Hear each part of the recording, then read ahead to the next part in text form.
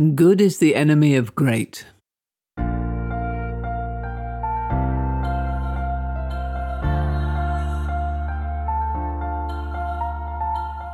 This is Walking Your Talk, a personal development podcast about leadership, authenticity, and courage. I'm Carolyn Taylor, and I've spent my life working with leaders in organizations on how to change their culture. But this is much more personal. If you want to be known as someone who walks your talk at work and beyond, then this podcast is for you.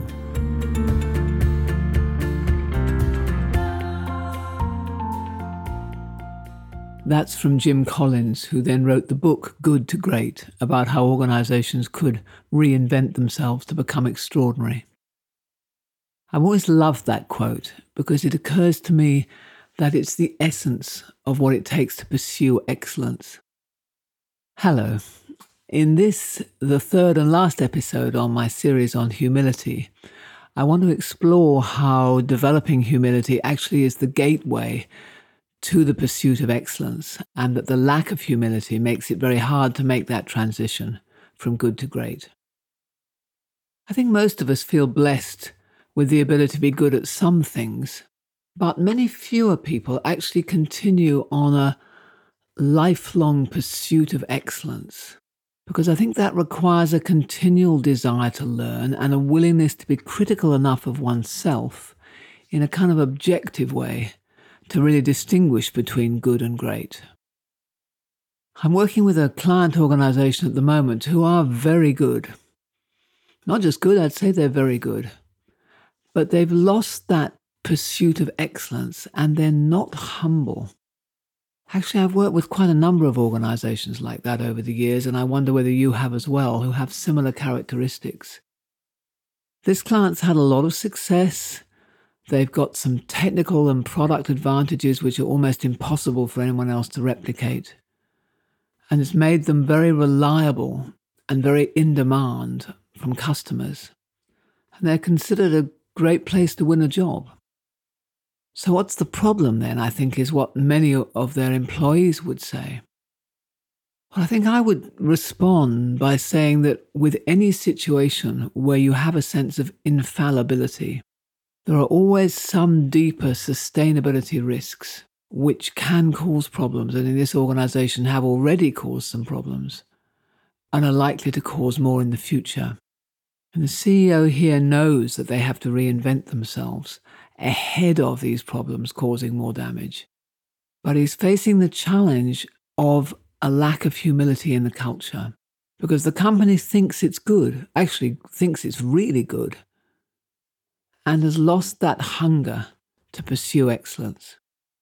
At a personal level, I know people who are like that too. One friend of my son's was born very privileged, and as an only child, he was kind of spoiled and always being told he was special and exceptional and so on. And I think he thinks he's already great, but he lacks that passion to pursue excellence.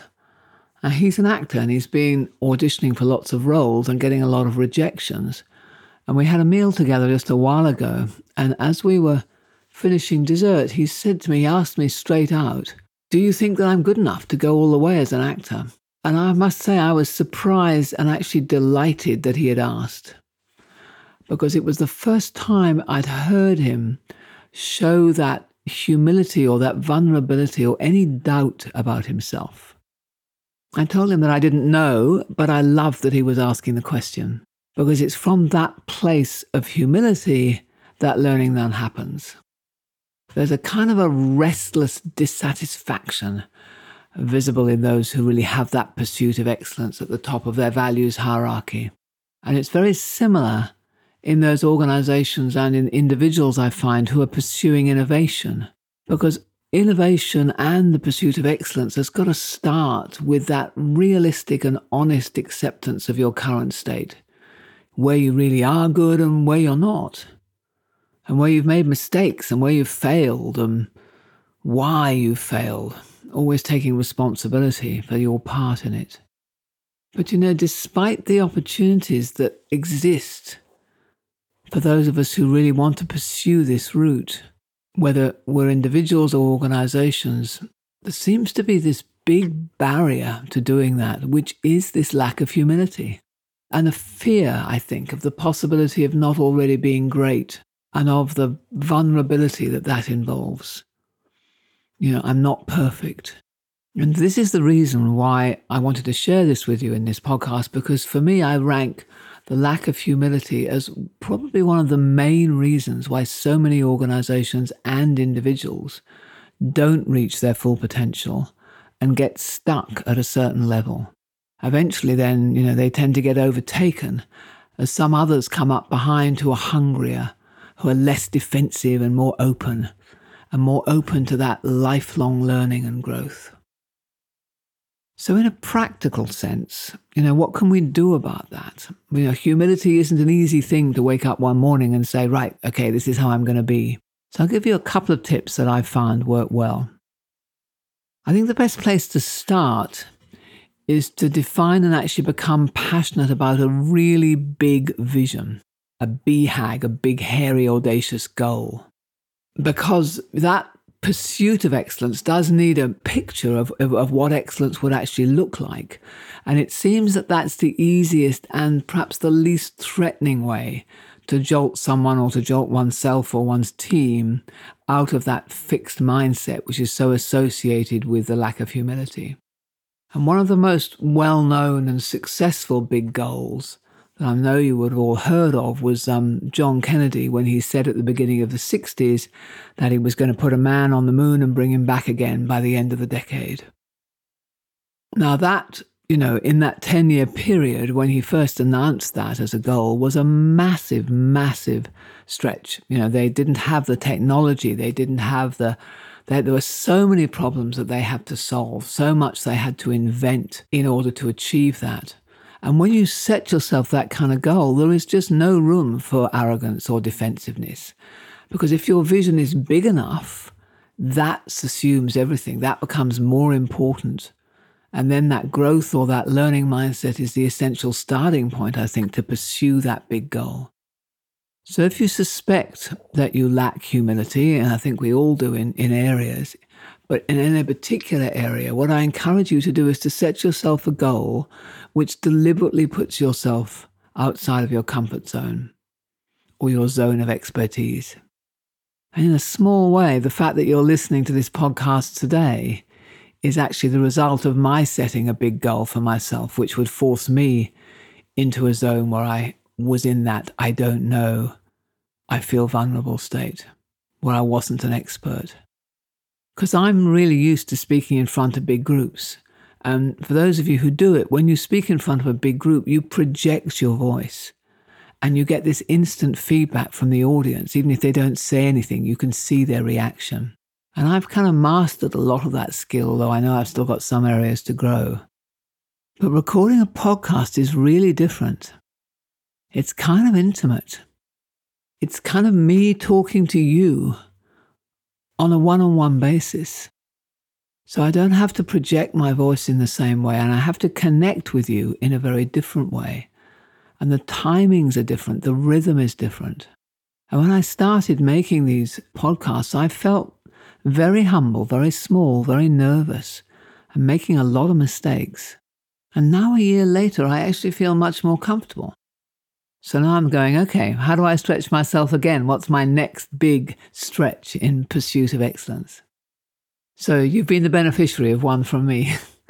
And if you set yourself a goal which you really want to achieve, and which to do that you will have to feel not masterful, then that is a good way of opening yourself up to that level of humility and learning and vulnerability. I think another way, a second good way, is to force yourself to make mistakes, to go to your real limit and beyond that point where it will be impossible for you to get everything right. You really have to make enough mistakes that you start getting used to them, comfortable with them, because then you don't need to feel that you've got to look good all the time and be perfect. And some sports lend themselves to that. You just hit ball after ball, and some are good and some are not so good, but you keep hitting, because the key is building that state of mind where you can be completely comfortable that you're not great yet, because you know that you're learning and you're improving. So there you have my thoughts on the value of humility. I think it's essential for the pursuit of excellence and huge goals. I think it's essential for building lifelong learning and curiosity, essential for opening yourself up to others by being more accessible. And humility is actually one of my favorite corporate values because it offers the potential for so much growth. And this episode of Walking Your Talk is a significant one because it's actually the 50th.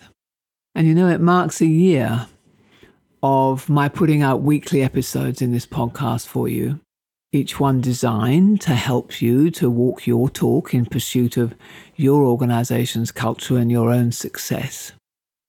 We took 2 weeks off at Christmas, but apart from that, there's been one every episode, one every week for the last year.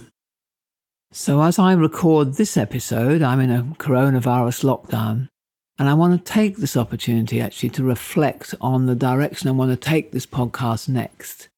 So I'm going to take a couple of weeks off and then restart, probably with a slightly different set of topics and a different format. So thank you so much for your support in listening to these episodes, and I hope they've provided you with some really useful insights and tips that you can put into practice. I've tried to design them as a personal development journey where you can dip in and out of different topics. So I'll say goodbye for now, and I'll be back on air in a couple of weeks, and I look forward to you joining me again then.